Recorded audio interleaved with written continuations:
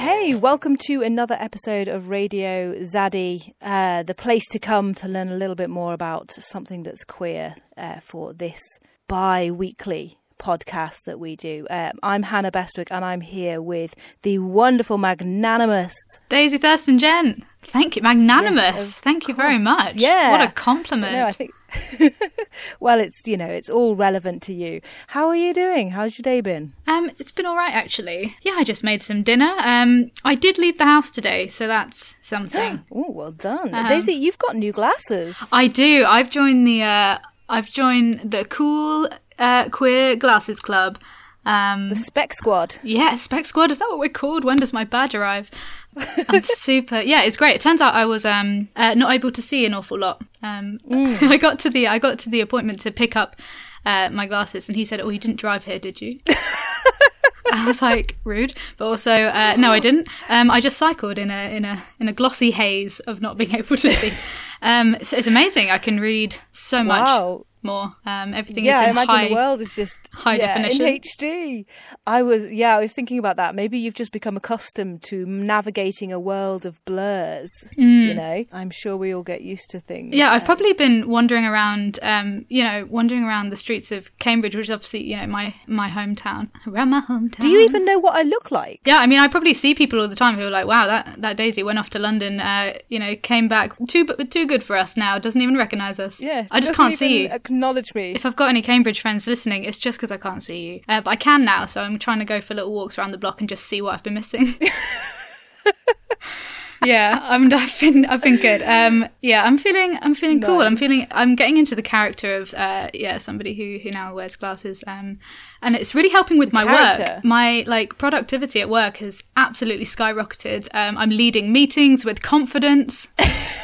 Is that because you can see, or is that just because now you have donned the persona of a glassed person? Yeah, I now know what they want from me because I can actually read the briefs. I can read the agenda for the meetings. It's brilliant. No, I've adopted this new kind of confidence, which is hopefully going to really help with the podcast. You know, I do one episode on AI, and I think I'm God's gift to queer tech. But anyway, how are you? How's your week been? Yeah, it's been all right actually. I've not been doing anything particularly useful, but I did make a nice little hippo out of some material that I had lying around. Who says that's not useful? Well, exactly. It's useful for me and my well-being, and honestly, I think it's the cutest thing that has ever happened to me in my entire life.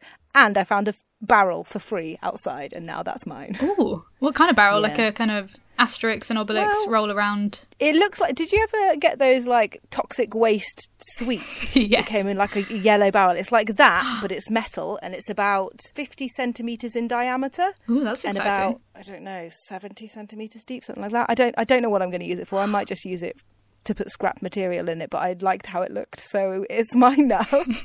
A piece of scrap material for your scrap material. Yeah, I don't know how people put up with me sometimes. They take me on a walk. How was that to get up the stairs? Well, it wasn't heavy. But yes, speaking of, and this is not going to be a good segue, having lots of spare time, I'm going to talk to you today about a particular queer film trope or queer media trope. Do you know what a trope is? You can fill me in. You can define it for me.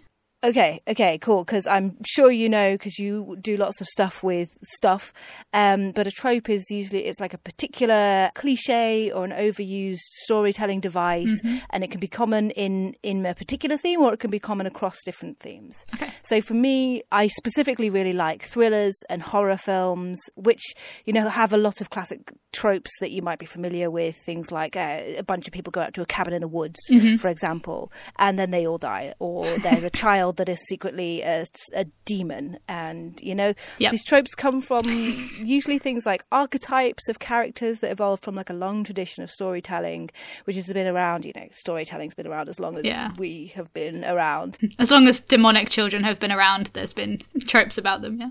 Well, yeah, we've got to tell the world about the demonic children that haunt us in our day-to-day lives. But yeah, so from that you can kind of gather that there's some popular tropes which are overcoming a monster or something like that. It's always popular when you defeat the monster and less popular when the monster wins. Right? Defeats you. When the monster is capitalism and you can't win. Well, yeah, then we just all cry and are poor. But I think it's interesting that, like I said, I really like horror. And I've watched so much of it now that the storylines are often quite predictable. And that is actually quite comforting because I know what's going to happen, right? And I sort of can't, well, maybe I don't definitely know what's going to happen, but I kind of have an inkling. Yeah. It's like Chekhov's gun, right? You know, oh, thank God the gun is on show because now I know someone's going to get shot and I can relax. Yeah, exactly. You know what the outcome is going to be. It's still a fun journey, regardless of knowing what the outcome is going to be. And it also, you know, if it's slightly different from the norm, then that's a bit exciting and thrilling in itself. So in parallel to this, and in no way is this similar, but that's a kind of a setup, I guess, is that I really struggle to engage with queer media, queer television, films, plays, things like that, books. And it's only really in the last year and a half that I've sort of tried a bit harder to find better like forms of media or better examples of queer media to consume that will, because I think the things that you often get introduced to first can be just a bit shit because I don't know, and maybe it's not true, but I've found that the variety of stuff that's available has increased immeasurably in the last 10 years or whatever, and the quality has definitely improved. You're so right. Exactly. But I do want to engage in it. Like, it's not that I'm just like above it or anything awful like that, but the classic tropes in queer films can sometimes bother me very deeply and often ring so untrue and can be actively hurtful that I find myself unable to suspend disbelief, you know, because it's almost real enough but then also very hurtful. So there's kind of this disjointed, like this rejection of that media for me, you know, whereas if you're asking me to suspend disbelief and believe that there's a monster in the lake that is so far beyond what could be real that it is possible to suspend disbelief for me there. And there's a lot of these tropes which are quite common. One is, for example, the closet key or the last het romance, in which either a heterosexual quote person either meets someone of the same sex who is so hot that they turn gay, or they meet someone, or they're with someone of the opposite sex who is so dull that it turns them gay, okay? So they're either turned on or turned off in whatever scenario. And I'm sure that you can appreciate why that can be just like so tacky and unoriginal. Yeah. But the one that I'm going to talk about specifically today is, and you know, there may be time for other ones in future, but this is a very old one. It's called Bury Your Gays, or it has been known as the dead lesbian syndrome. Oh, wow. Daisy, I'm just going to go through my sources now. So I read a couple of articles on tvtropes.org. They have like wiki style pages with tropes, explanations of where they came from, links to different films where you can sort of see how that acted out. Not just films though, it's video games, songs, books, all that sort of thing. I read an article on the Nerdist.com by Shelley J called "We Survived, Bury Your Gays to Usher in Queer Immortality," an academic article by Helen Hulan called "Bury Your Gays, History, Usage and Context," and a couple of articles on LGBT fansdeservebetter.com, one on the GLAAD report from 2016, A Year of Representation and Mostly Murdered Lesbians on TV, and another one on just explaining Bury Your Gays as an overarching context. So yeah, historically queer characters have not been allowed happy endings, right? And and that's for like a number of reasons, but I'm specifically going to talk about why they die, not just why they don't get happy endings. And it's played out through the presentation of the lives of LGBT characters as more expendable than their heterosexual counterparts. Queer characters are just more likely to die, okay, than straight ones in the same piece of media. And either this may be because they're perceived as being less interesting by the writers, or less needed, less purposeful, or there can also be a link to believing that queer people just die earlier, okay? Wow. Yeah. They just want to torture us, by torture the queer audience. Well, yeah. So the deaths are sometimes framed in this really particularly harmful way that links their early deaths, their early demise, with their queerness. So it's not just that they're dying and they're queer, it's that they're dying because they're queer. So it'll be like either immediately or very soon after coming out, or coming to terms with their sexuality immediately or soon after sex or their first kiss. And so because of the proximity in terms of time with their sexuality being mentioned or identified and their death, or, you know, if it's their queerness is identified and their death, it links those two things together in that they died because they were queer. And it's so common. Yeah. And I'm sure that, like, for me, as like a lonely young queer person, I was trying to absorb my understanding of what it was to be queer through the media, through television, film and books, you know. And this trope of queer characters dying in these, like, just dying early and dying tragically and lonely. Yeah. I think it severely affected my ability to see myself being able to grow up and be happy, because it was just like, oh, you're queer, that means you die. Yeah, I connect that with instant death. Great. Yeah. Oh, awesome. And I was interested actually in looking into the origins of the tropes, because I mean, I see it everywhere, and I think some of that is a bit of a bias for me as well, but I thought that it would be helpful just to run through like a real quick list of some examples before we go to into the history. So, you know, in The Best Exotic Marigold Hotel, Graham, who is a gay character, dies almost immediately after he locates his long-lost lover. In Cloud Atlas, both the gay, bisexual characters do not make it to the end of their respective stories, while almost everybody else gets a happy ending. In The Asylum for Wayward Victorian Girls, Veronica and Emily fall in love and Victoria is killed shortly afterwards. The Picture of Dorian Gray, in which the three main characters, which is Dorian, Basil and Henry, who are heavily implied to be gay and bisexual, end up with two of them dead. Basil, who the more obviously gay one, murdered by Dorian, and Dorian later commits suicide. The Handmaid's Tale, there's all sorts of things about gender treachery and death, punishable by death, and women, unless they still serve some kind of horrific breeding purpose. Nothing even starts happy in that one. No, exactly. In the 100, in season 3, Lexa, who was, you know, actually a really amazing queer character, was accidentally killed by a bullet meant for her love interest a short time after they reconciled and consummated their relationship. So they did it, and then she immediately died. And Buffy the Vampire Slayer, this was a particularly painful memory for me. Hell. Tara, Willow's long-term girlfriend, was shot and killed by Warren Mears right after the two of them had made a heartfelt admission and reaffirmation of their love. There was a bunch of stuff on Emmerdale, but I can't get into that because there was like 7 examples. But Coronation Street had a fan favourite couple of Kate Connor and Rana Habib, and they had a really obnoxious instance of the trope in that they killed off Rana, literally burying her in rubble from a collapsed building on their wedding day, complete with dress. And in the Vampire... It's unnecessary. So unnecessary. Right? And then in the Vampire Diaries, they had exactly 4 homosexual characters throughout the series, and all of them were killed. All of them killed off.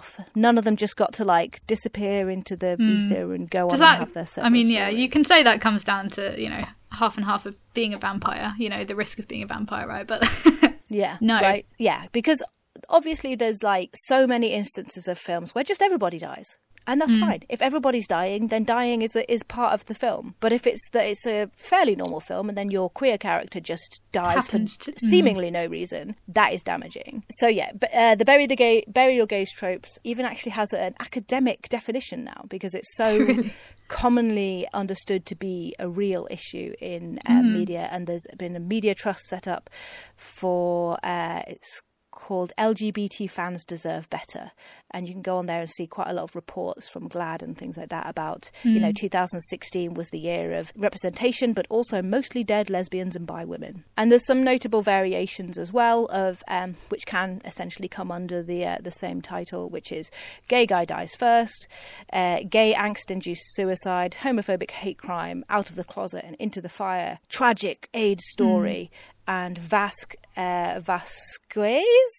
I can't actually remember how to say her surname, always dies. And that name is the name of the really, really, really queer coded character in Aliens. I don't know if you've seen it. No, I haven't. But she's like this, she's very butch and she's very cool. And she's like in the one of the opening scenes, she's working out in the like locker room with all these guys, and she's doing chin-ups, and she's got like a buzz cut and like a bandana on, and one of the guys turns to her and goes, "Hey, has anybody ever mistaken you for a guy?" And she turns around to him and says, "No, what about you?" And it's pow, just pow. really cool. Pow pow.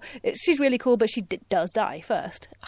And that's because her throwback comments are on fire. That's why. Exactly, she was too sassy for her own good.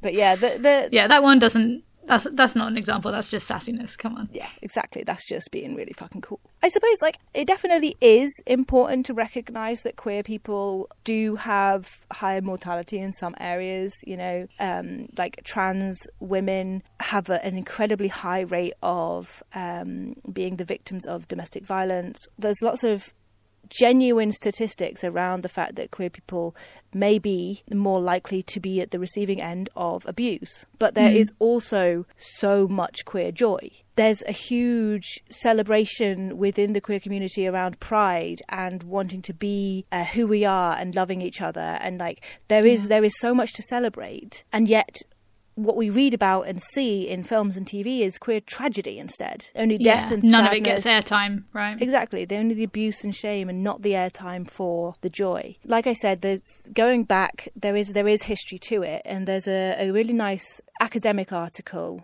by Helen Hulan called Bury Your Gays, History, Usage and Context. And she outlines that bury your gays as a trope has been around for about 125 years in literature. Oh, really? Yeah, and it was originally used as a way for queer authors to write about queer characters or queer coded characters, let's say, without breaking laws which were actually in place to prevent, quote, endorsement of homosexuality. Mm-hmm. Yeah, cue Oscar Wilde, I guess. Yeah, exactly. He went to prison just for writing codedly gay characters. They didn't even talk about them bumming.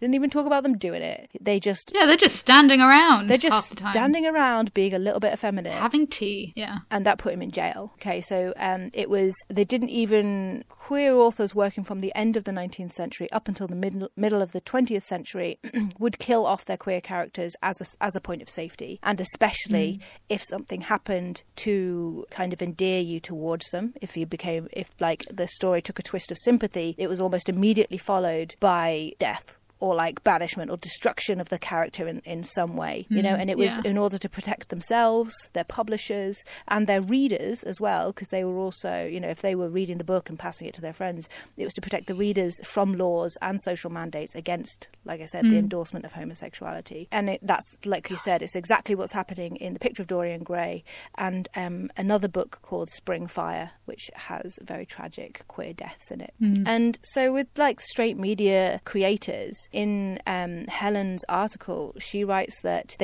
straight media creators tend to use the trope either to symbolically punish queerness in their narratives, for example, in The Children's Hour, or to as shock value for the straight audience. You know, so they might some straight audiences might be completely ignorant to the violence of hate crimes that or the suicide rates, or like how prevalent AIDS is. You know, although it's in no way a death sentence now like it was in the 80s. Queer authors, though, use the trope in more contemporary periods, so like now, basically, only really when the death of that queer character will advance the narrative in the greater context of the narrative. So if it actually makes sense for them to die as a result of what the story is, you know, and that's like in Rent, okay? Yeah. But that sort of sensitivity and use of the trope tends to be only from queer authors who have that knowledge of what it is. It's tough for queer audiences as well to watch that, you know, if a lot of this shock factor stuff is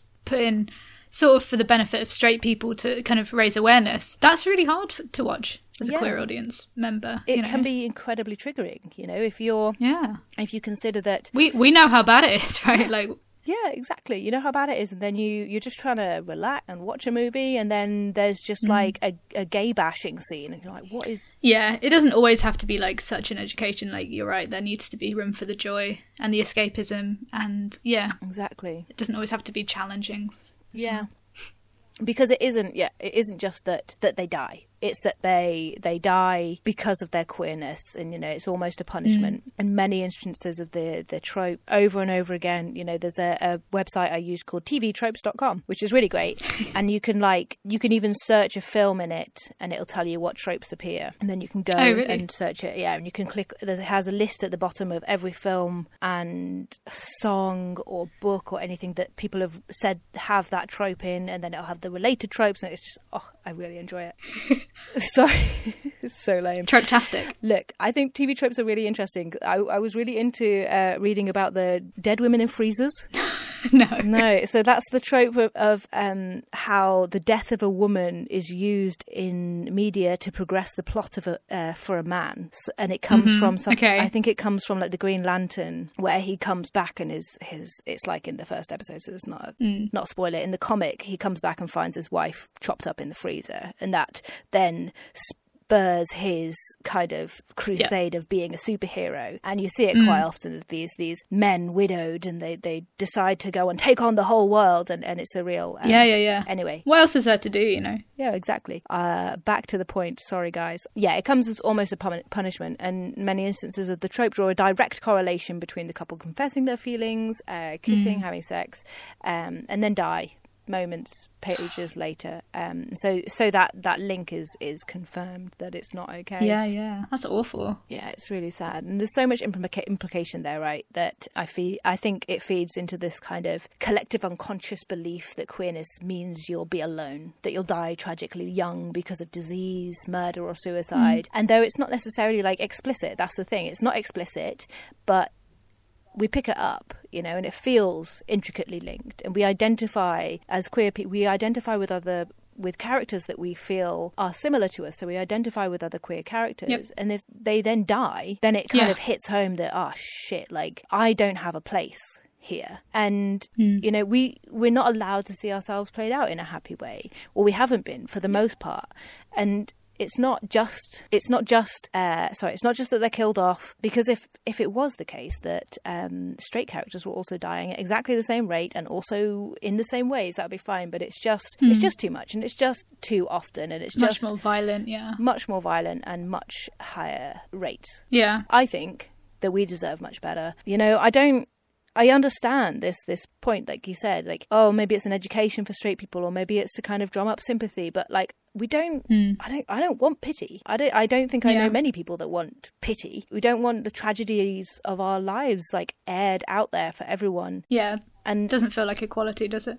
No, it doesn't. And it feels like it's not poverty porn, but it's like suffering porn or something. Like it's the saddest, like most trophy, tragic AIDS story will gain the most attention because it's just people are, I don't know, there's this enjoyment in watching the suffering of somebody else, and though it can be played off as saying like, well, we're just really feeling for the people, but it's like, well, why don't you feel for the people in the joyous films about being queer? And why does it always have to be focusing on how painful it is, and how much shame we have, and how much misery we have? Why can't, like, our existence isn't just pain. There is pain, like, don't get me wrong, there's pain, and there's lots of people have pain in their life from different things, not just because they're queer, but because of other elements of their life that have been painful or traumatic. It's not, it just feels unfair that it's so much the focus of media about us. I had such a battle with some work people about when The Handmaid's Tale got turned into the TV series. Everyone was recommending it to me. They're like, it's great. Also, there's gay characters, so you'll love it. And I was like, okay. I got 2 episodes in, and I've never I turned it off, because I don't need to see that kind of suffering. Something that so reflects me, and and so in many ways, castration, female castration, and genital mutilation, and women enslaved, like that stuff. I know that's real. I know that's real now in the world. I don't necessarily, I don't need to see that violence played out so graphically. And that's not what I'm looking for watching telly. And I wasn't, I wasn't warned, and I wasn't set up for that. And I was watching it, and I was like, why would you, I went in and had coffee the next day, and I said, why did you recommend that to me? That was awful to watch. Why did you do that to me? I'm so sorry that happened. And I just... Which is what I like about, It's a Sin. It does include joy, and it is focused around the joy, and that's why I think it's been so successful. Because I didn't want to watch it, because I was like, oh, another AIDS story where It's everyone's another gonna die, AIDS, yeah. and I'm just gonna cry. And like I did cry in the last episode, but actually, like you said, there is joy, and it was very joyful up until it wasn't, yeah. And like it made sense at that point. It was so painful to watch, but there was so much more balance than in those kind of really, really depressing accounts of, it was an awful time, and there was so much tragedy and misunderstanding. But to have it, there's that line where he says, "It was great. I had so much fun," and that is a really important moment to show, isn't it? Yeah, it is. It really is. And I mentioned there's the LGBT fans deserve better. So that came about. It was just before 2016, which is when the death of Lexa happened on the 100. People started getting a bit fed up with the way things were going, with queer media just always being about, the old, there's one trope called the old lesbian bait and switch, where they're just about to get together and then one of them dies, and it's just like, well, all right, that was queer baiting. Let us have one. Yeah. The showrunner Jason Rothenberg, who worked on the 100, lost 15,000 Twitter followers in the days after the episode where Lexa died, okay? And he responded with radio silence. For weeks, he said nothing about it, and in the end, he just apologized for the way it panned out. But he left it weeks, before saying anything.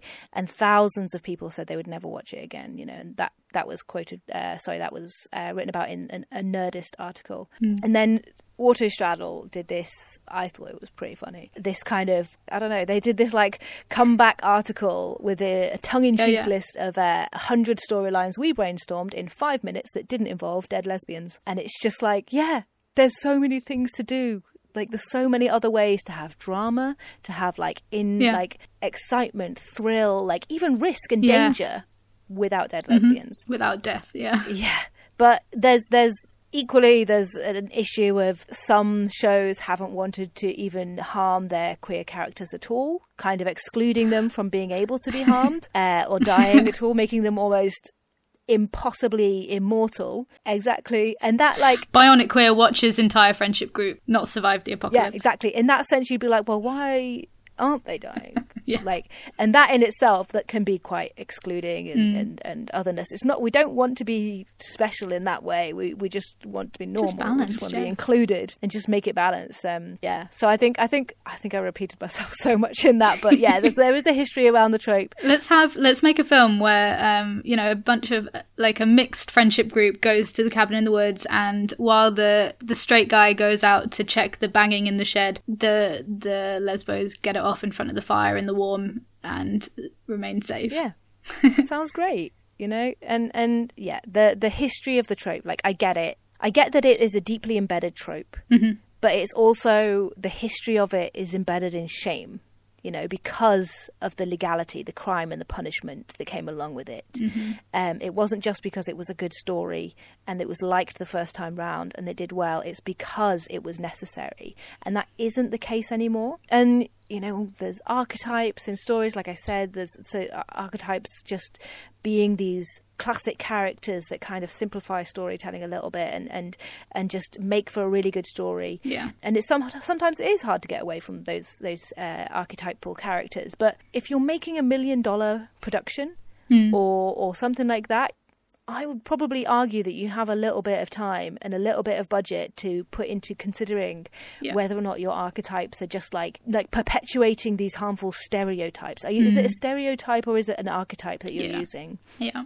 Because, there's ways to kill off queer characters. Because your audience can tell straight away whether you've done your research. Yeah, they can tell, like, we can recognise a poorly written queer character who was not written by queer people, unless you're trying. So we just, I'm just looking out for my good queer media content to consume. Yes.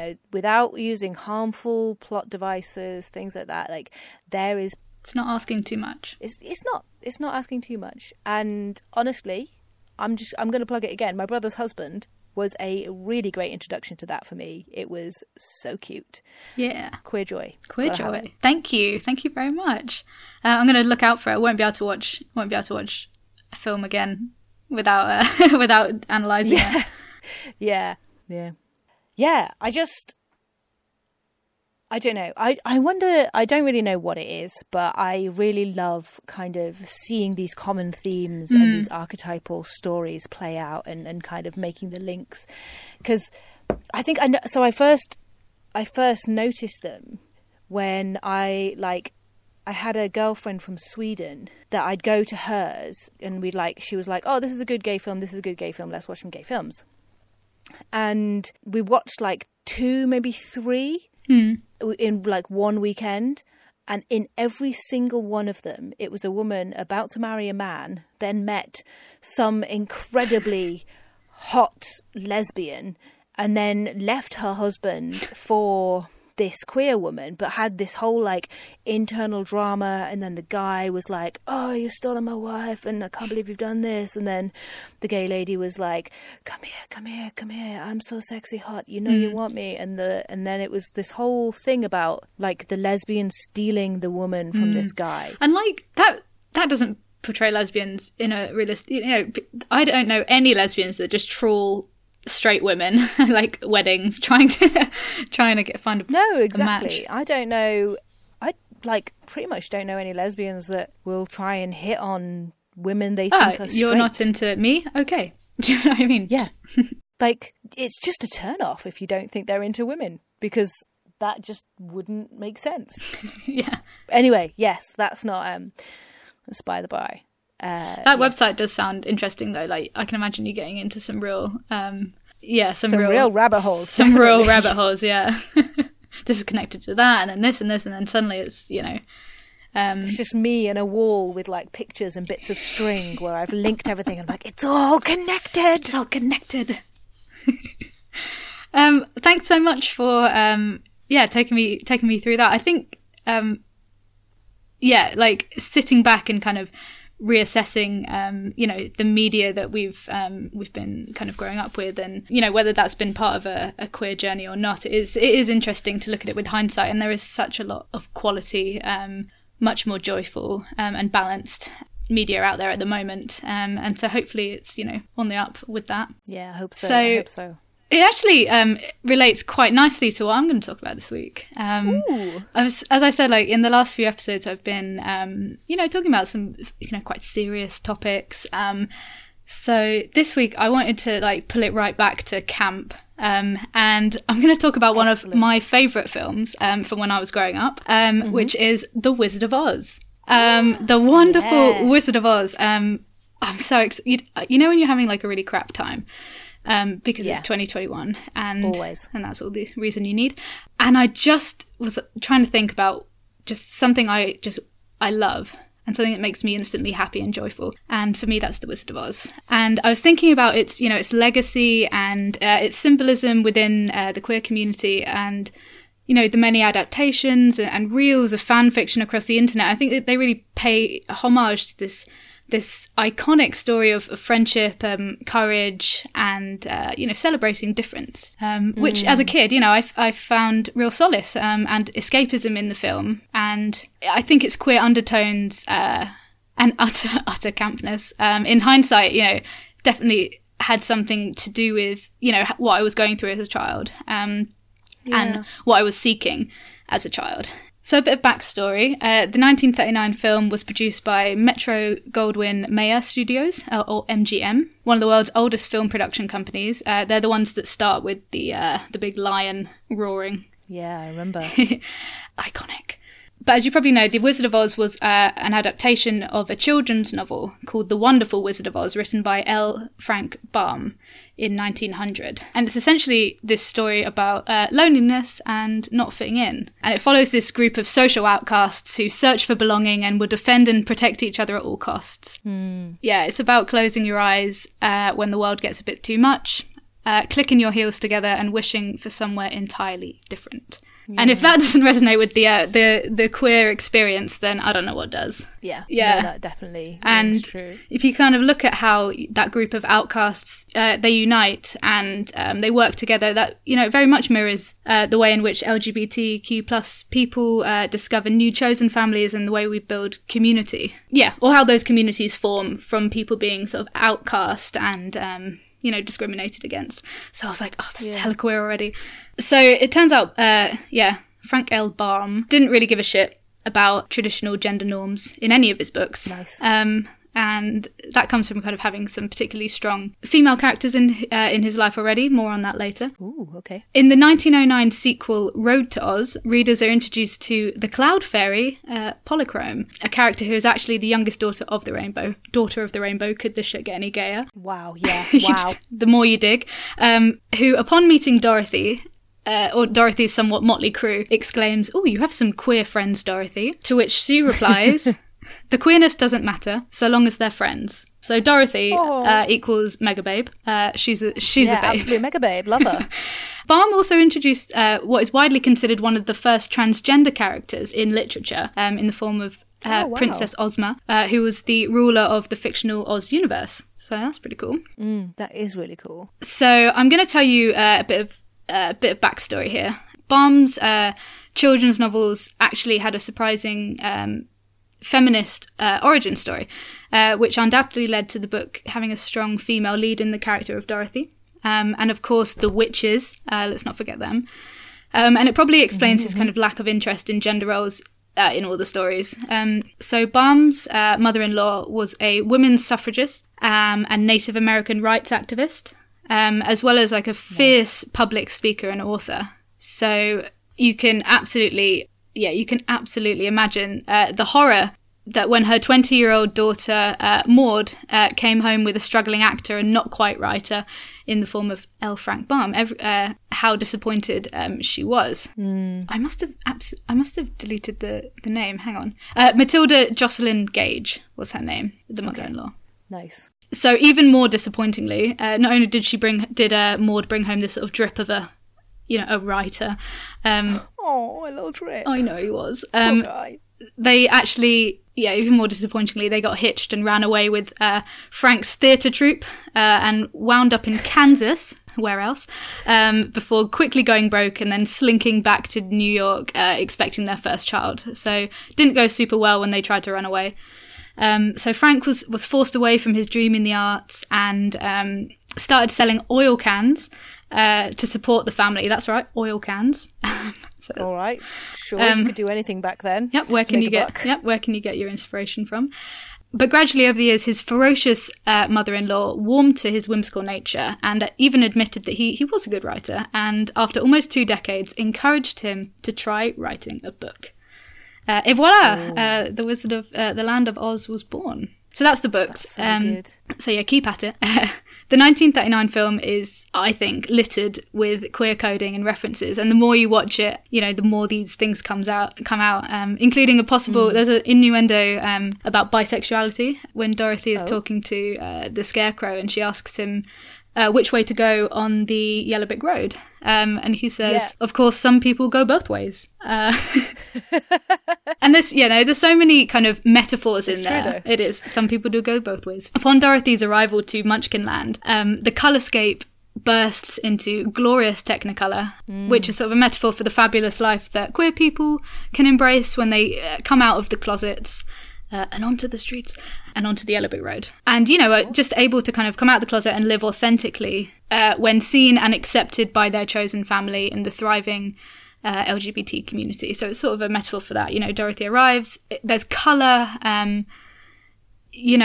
Kansas in the film is seen as oppressive in black and white, and, the looming storm coming could be a sign of an approaching sort of turbulent awakening, let's say. And then, she lands in Kansas, in Munchkinland, and everything is bright and everything is joyful and glorious. And, the character of Dorothy, she's very accepting of everybody she meets, from heartless gentlemen made of tin to strawy airheads and cowardly dandelions. You know, the lion is described as a dandy. Dandelion. I remember that character is very queer coded. Very camp, yeah.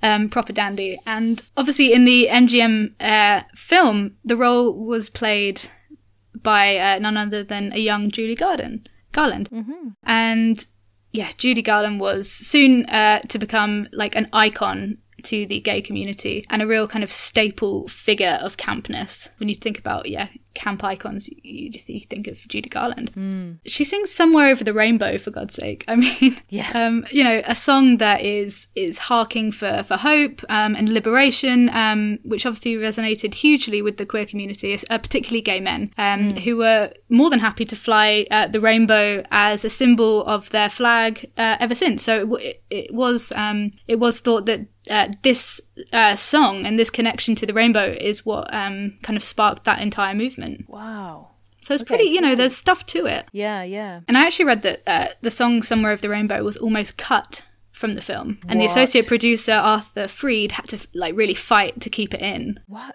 Yeah, what was the reasoning for cutting it? It's because it was too long. The film itself was running at like 100 minutes or something, and it was long, which was really long for, of the time. Yeah, I was thinking as well. I remember when I was pretty young and still sort of not understanding my sexuality, I remember talking to my mum about Judy Garland, because I'd heard that she was a gay icon, and I thought that meant that she was gay. And my mum was just like, oh, she has a lot of male friends who are gay. She's very accepting of her gay male friends in a way that a lot of people weren't at the time. And she was, kind of seen as that idealized form of acceptance. Yeah. Acceptance off the bat, without having to convince someone that you're a decent human being. Yeah, she was happy to hang out in the gay clubs, with her friends. And she recognised that they were a huge part of her fan base, and, why would you discriminate against that? Yeah. So it was a bloody good decision to keep the song in, considering that it went on to win the film an Academy Award that year for Best Original Song, and became one of the most notable performances of Garland's career. Wow, yeah. And as a result, she obviously became this kind of mascot for a generation of gay men in the 50s and 60s who were her avid followers, and they always, they flocked to her performances, and they were always hunting her down in gay bars. She was already there, right, with her set of friends. Oh, you found me. And so at the time, these gay men were referring to themselves as friends of Dorothy's. Yeah. The phrase of a friend of Dorothy's. Yeah. That's really cool. Yeah, and it's something I actually discovered, while doing the research for the episode on Polari. Much like Polari and other underground slang at the time, asking if somebody was a friend of Dorothy's was a euphemism for gay people to, just drop into conversations to ask, to kind of discuss someone's sexuality undetected by the straight people around them. Yeah, they would just be like, who the fuck's Dorothy? Exactly. Yeah. You're a friend of Dorothy's. Goes undetected. So sadly, Judy Garland died on the 22nd of June 1969, just days actually before the very poignant Stonewall riots, actually. But obviously the two aren't they're not connected, but it is just like an interesting footnote on the timeline. Yeah, the Stonewall riots were obviously like a result of persistent discrimination against the LGBT community of trans people, street kids, sex workers, all those people who were forced underground. So definitely don't want to belittle that. Back to Dorothy. So we can't talk about Dorothy without and not talk about the ruby slippers as a camp object, something I've been wanting to slip into one of these episodes. I love camp objects. So the ruby slippers are Dorothy's most defining accessory, and they're symbolic for the film as a whole. You don't need to see anything else apart from a pair of ruby slippers and to think Wizard of Oz. And within the film's narrative, the slippers are somewhat a reclaimed object as well. Their apparition onto Dorothy's feet, which transforms her from the kind of momentary liberator of Munchkinland from the Wicked Witch of the East, on whom she dropped her house and killed, to this kind of lost girl trapped herself in this strange new world. Yeah. And so indeed, and it's so iconic that they even on posters literally will just have the shoes. Yeah, and you know what it is. And actually, I was just thinking the poster for Kinky Boots is also a pair of sparkly red their boots, but like, yeah, it's that kind of must be a play. Yeah, that's really cool. So she kind of so she becomes trapped in these shoes, and she's told that she can't remove them until they have led her along the golden path to Oz. And the shoes possess magical powers, dispel evil and attempts of wickedness upon Dorothy and her friends, and of course, as we know, eventually transport Dorothy home. So in the Objects as Text essay by Evan J. Lincoln, the ruby slippers are described as having a distinct flamboyance to them, a camp sensibility that seems to resonate especially with queer people. Yep, absolutely, nail on the head. Yeah, absolutely, yes. Yeah, and as you say, like they're plastered up in gay bars, drag performances will, do a little kind of nod to them. And yeah, just fashion accessories that, nod to a time in the past where queer people relied on signifiers to discover and decode one another. And they kind of, that notion of kind of secrecy and the language, through linguistics and objects, queer people have been able to kind of exist safely and proudly within their own kind of constructed world. Yeah. Yes. So there have been a number of spin-offs and associative films and productions that also exist within the land of Oz. So it's clearly a story that has touched the hearts of millions since Baum's children novel. So the most poignant one for me, aside from the MGM film, because that was obviously like... The most poignant one of the spin-offs, you mean? Yeah, the kind of the next generation of kind of Oz films, I guess, or Oz media, was something that just so happened to arrive pretty much at the same time, more or less, as my own queer awakening as a teenager. It was, of course, Wicked the musical. Yes, I am that kind of gay. Me too. Are you? Oh, thank God. I've seen it, honestly, I've seen it 3 times. It's really... Oh my God. Okay, I thought I was going to go off on one and you'd be like, oh my God. Like, she's going to talk about musicals. Carry on. Okay, thank God. Okay, Wicked the musical.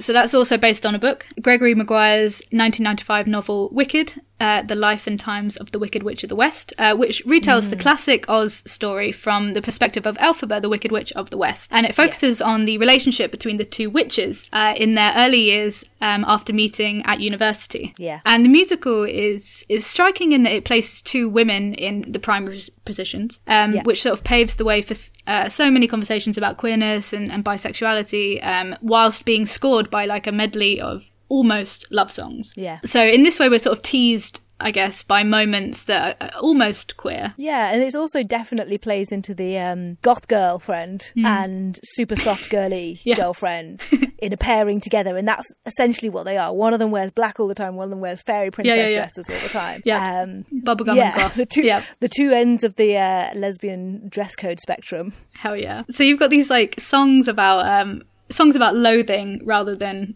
true love. And so even though the pair like instantly hate each other initially, the audience sees how they are irresistibly drawn to one another nevertheless. Yeah. So I also, was I the only queer kid in the theatre wishing for this awesome independent witch to ditch her airhead toy boy and run away with her beautiful best friend? I absolutely doubt it. But you can be certain that this is, it wasn't a topic for discussion on the coach home with my circle of school friends, right? So I was sort of, and it's only till like, now, and thank God for Tumblr, but my feelings were kind of validated, and there are loads of queer themes in Wicked. Definitely. Elphaba is essentially ostracized for her. So initially, it's for her physical differences, color of her skin, the way she dresses. But this soon takes a shift towards her kind of ethical differences. Her intelligence, her political morals, and rebellious independence, and of course her magical powers.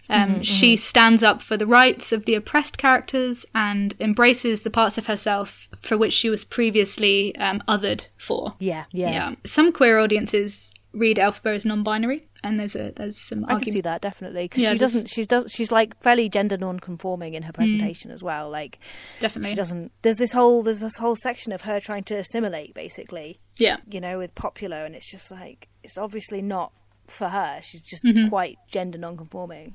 Yeah, definitely. And, we can certainly connect with the character's kind of defining trait of being an outcast and, not quite fitting into a narrative that, that's not quite fitting in as a narrative that queer people face throughout their lives. But the powerful thing about the story within Wicked the musical is that the supposed kind of wicked witch that we all grew up glad a house was dropped on is actually humanized And best of all, like by the end of it, extremely empowered by her difference. I mean, the end of Act 1, you're just like, yeah, I'm rooting for you. And she flies up and it's all very like, she physically takes off and it's just, oh, my little heart. Yeah, she just moves on. I mean, ultimately, the production explores the harmony and tenderness between these two friends, two women, let's say, both lyrically and musically. Yeah, at the end of the first act, there's obviously this mighty queer crux where Elphaba invites Glinda to come away with her, for the promise of dreams the way we planned them.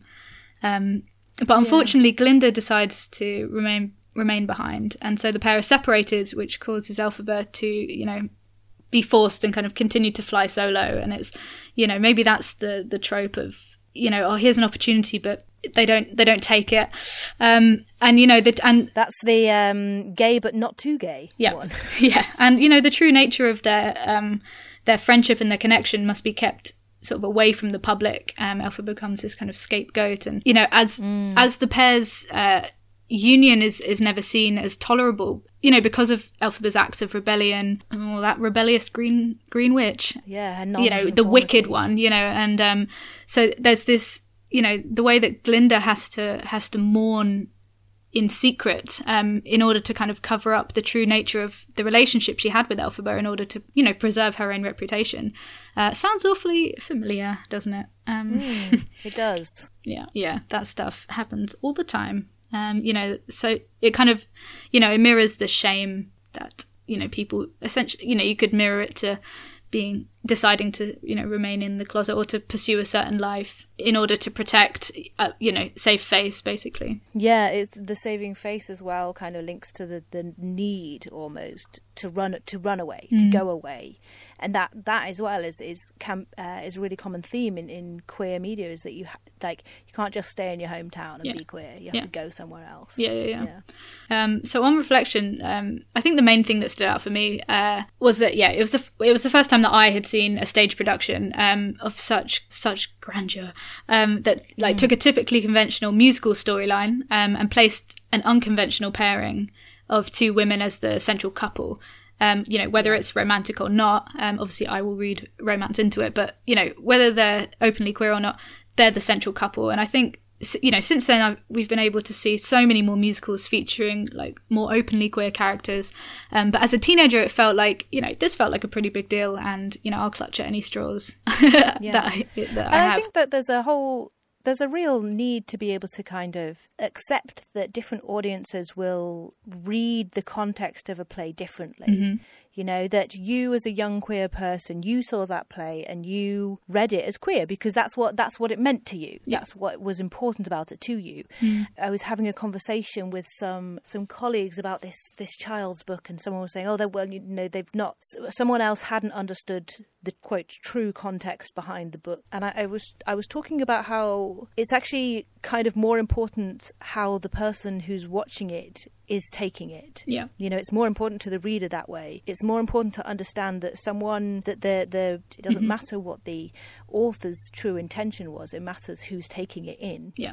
Yeah, definitely. In the essay, one of my main sources, it's called Defying Gravity: Queer Conventions in the Musical Wicked. It's by Stacey Wolf. And nice. Stacey Wolf describes how the show uses this quite conventional formula, but adds in layers of newly gendered and queered content and ways to sort of redefine belonging and comment on relationships, which is why it's why the production had huge financial success, because it was a little bit ambiguous, and it was very clever to kind of open the doors to queer audiences around the world. Definitely don't shut people out, if only for the monetary value of the LGBT audience is huge and should not be ignored. And the pink pound is very strong.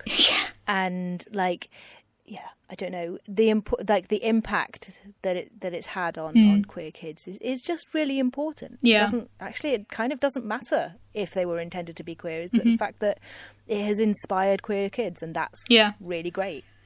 But in the Maguire novel, he is actually, Gregory Maguire has actively said, yes, they have a relationship there's no ambiguity there. It's, yes, they have a relationship. It's, it was kind of interpreted as a bit more, I don't know, call it family friendly or whatever, for the musical. Or, they have, at most it's kind of, the bisexual vibe, because you've got their friendship, but also there's Fiyero just kind of thrown in there as a little ploy.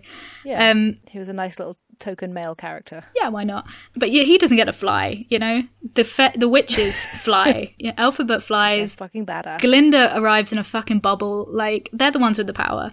I love it, and I love anything that's connected to the Wizard of Oz. The very fact that there's just so many adaptations is just a testament to the immeasurable relevance of the Wizard of Oz among queer people. I think that's just my opinion. Yeah.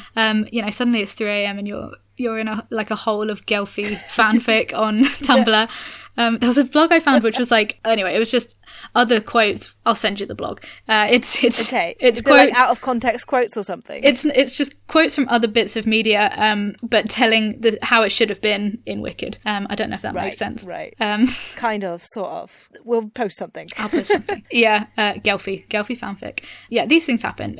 We could relate the reclaimed popularity of witches to the way queer people are embracing the wild and wicked within, that they were previously hunted for. That's something you spoke about in a previous episode. After all, and here's my closing quote. According to Gregory Maguire, in the life of a witch, there is no after. In the ever after of a witch, there is no happily. Ooh. So, that's good.